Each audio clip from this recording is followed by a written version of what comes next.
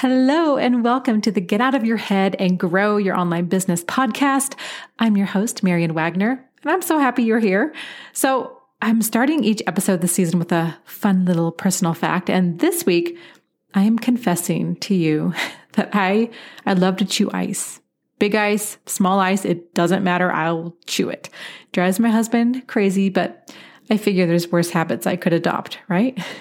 All right. So I was in Los Angeles last week for a mastermind retreat. So this was not my mastermind retreat. That bad boy is happening in June and I'm hosting it here in Denver. So if you want to know how you can join, please absolutely tap the link in the bio and I'll send you information. It's going to be so much fun and lift your energy on so many levels. I'm really excited and I hope you can join us. So this particular retreat was for a mastermind that I was a part of. So I'm in masterminds myself, and then I also have my own one-on-one coach. And this retreat, it was interesting. And I hate that word interesting, right? Because it's a code word for, I haven't decided yet what I think. Because I'm still processing it, to be honest. There was something that did happen that really affected me. And maybe I'll share that story someday here on the podcast because I think it's a powerful one that you might relate with. But I haven't quite finished processing that incident. So I'm talking about it inside my mastermind. And once I've moved on from it, emotionally, mentally, I know I'll be good to share it here with you on the podcast. But today I wanted to share 3 tips, or maybe you could call them observations, on attending your next mastermind retreat. And also 3 of what I saw were the best lessons or takeaways that I learned from this retreat. So let's dive in, right? All right. So the first tip that I have for attending your next, it could be a mastermind retreat, just any kind of in-person little hobnobby event, is number 1, don't put people on a pedestal, right? This means the coach who is hosting the retreat, the guest speakers, your fellow masterminders, no one. Every single person has insecurities, flaws, you name it. And typically those who act like they have it all together, right? They're typically the most messed up. I think that's true. And this is something that applies even outside of going to live events. Just look on social media. Those people that you follow, that you see on Instagram, just any social media platform, don't put them on a pedestal. All right. Number 2, this is a big one. And I think this again also applies to outside of live events, but especially for mastermind retreats, which is ask people questions about themselves. Be more interested in them always and less concerned about being interesting yourself. And just get curious and learn people's stories. You know that saying where people probably won't remember what you said, but they'll remember how you make them feel? Well, I think that's a fantastic thing to keep in mind when you attend your next retreat or any event. So if you and I were to run into each other at an event or let's say a party, you'd notice something pretty quickly. I want to know your name, and then I want to know everything else about you. You might feel who is this chick that's interrogating me? But it's only because I'm so curious about you and your story. I want to know it all. But what I've noticed and what I experienced this past week is that some people are the complete opposite and they just want to talk about themselves. So you could go an entire conversation with them and they walk away not having asked you a single question, right? Has that ever happened to you? But what I observed and experienced this week was, number 1, it's more fun to be interested in other people. I think that's fun. Number 2, it makes being an introvert a lot easier. That's me. It's so much easier to just put it on them. And number 3, it's true. I'm going to admit it. I kind of judge people who don't take the time or the energy or the care to ask other people questions. It's like that. I shouldn't say this, but it's like that Justin Bieber song, right? If you like the way you look so much, then darling, you can go and love yourself. It's a little bit like that with some people in a social setting where they just want to talk about them, and that's okay. But I always also believe that when people show you who they are, believe them, right? All right. Number 3 is to keep an open mind about what you're learning. Like a few of the topics might be things that you already technically know, right? But are you actually doing them? Do you need the reminder? I think saying things like, I already know this, it's kind of a dangerous attitude to have in most cases. You never want to assume that you're the smartest person in the room, right? So those are my little tips for your next live event. Now let's go into my top 3 strategic takeaways from the retreat. So the first one I want to share with you is it's kind of 2-part. The first part was a simple reframing on something that I know a lot of coaches and service providers struggle with. And golly, I've struggled with this myself in pretty significant ways. Over the past 12 years, I've been in the online business space.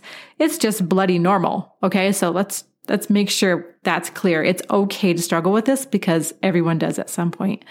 And that is content planning, right?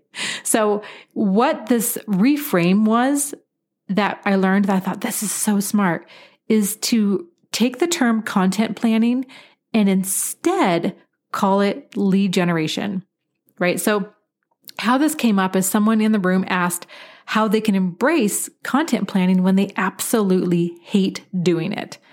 And then someone raised their hand and she happened to be a social media manager. And her response was, you just freaking do it. And I think I was the only one that kind of giggled a little bit because it was kind of funny. It's just like, do it. Just, what are you complaining about? Just do it. But then she went in to say, it's lead gen. It's not content planning. Stop calling it that. It's lead gen. And you in your business, you want to create leads. If you don't have a consistent marketing plan that consistently produces new leads, then you're likely going to feel stuck a lot. And I don't want that for you. So I thought I would share that simple reframing because I thought, that's really good. And then the second part was this great tip to take a stack of Post-it notes and on each one, write down every aspect of your business. So you might have a sticky note that says writing emails, planning retreats, one-on-one coaching sessions, Instagram DMs, Pinterest, editing podcast. So you get it. And then when you've done that, what you're going to do is rate each one from 1 to 10, with 1 being it's sucky, and 10 being you love doing it. It gives you energy and joy. Then you want to go through all your Post-it notes, and anything under 7 should be either outsourced, delegated, eliminated, or tweaked somehow. And I just thought this is a really brilliant way to do a energy leak assessment in your business. So, okay. Number 2, the second takeaway I wanted to share with you was a conversation around stacking your strategies. And this is a very simple approach to launching, or like if you had an offer that you wanted to highlight during a given week. And you honestly, this might sound a little no-brainer to you, but it's just an important reminder, right? So what does it mean to stack your strategies? It means that when you do want to sell a particular offer, let's say you want to do a live masterclass, but masterclasses are kind of falling a little to the wayside these days. People, I think, are having a little Zoom fatigue. So let's call it running a specialized training or workshop. For some reason, those labels seem to be doing much better. And just for fun, your marketing campaign is for people to attend live and it's free, or pay $47 and they'll get lifetime access plus 3 amazing bonuses. And I think this is a smart game plan right now because a lot of people can't attend live, and then you're giving them added incentive plus added value. So now let's talk about stacking your strategies to promote this. An example would be stacking a social media campaign alongside an email campaign plus DMs. And yes, I know it sounds so simple, but what I see are a lot of people only using one of these. And it's usually like 1 email or 1 social media post. And then that's it. Like they're not added any kind of layers of hitting people on multiple platforms in different ways that speak to the right person. Because let's be honest, you have to see something multiple times before you even think to yourself like, this does sound interesting. I think I should sign up. So that was just one example of stacking your strategies to promote things. Okay, number 3, the final one I wanted to share with you was a presentation by Dr. Erin Fall Haskell, who is a doctor of divinity, and she runs a spiritual community and school. And she spoke about the 2 main things that hold people back. And those are, I thought this is such a fun conversation, limiting beliefs, which is also limited identity, and inauthenticity. And we see this all the time on social media, right? Where people play this part, almost like an actor in their content. But then when you meet them in real life, they're just nothing like that person. And this is something that I've personally experienced on discovery calls with people, where you're expecting the person who you follow on social media and you get their emails and everything else. So you think you know their voice and I keep saying energy, but you know what I mean. Like you think you know them, right? And then you get on the Zoom call and it's someone else with a completely different vibe. And it's confusing and it completely destroys trust. This is why, by the way, I highly recommend booking discovery calls with people before you make a significant investment with them. So, and there's some people who's like, I don't offer discovery calls, and that's okay. But I want to make sure it's you, like the right person that I think you are, right? So I feel like we must be our authentic selves in all aspects. And this not only makes the right people drawn to work with you, it makes business fun and easy. You don't have to spend energy trying to be something or someone you're not. And that's a powerful shift to make, to just step up and own yourself. But I also know it can feel scary when you're just stepping into that because you feel so open to judgment and criticism. And when people criticize you as your true authentic self, it hits a little different. But the good news is it's never really about you. It's about that person who's being, Judge Judy, and you're doing business online. All right. You're going to live and you'll move on and you'll grow from it. So, and okay, as far as limiting beliefs go, I recorded an episode on limiting beliefs. I called them buried beliefs, and the top 10 red flags to identify them in episode 40. So if you want to listen to that, you can go back. But we all have limiting beliefs.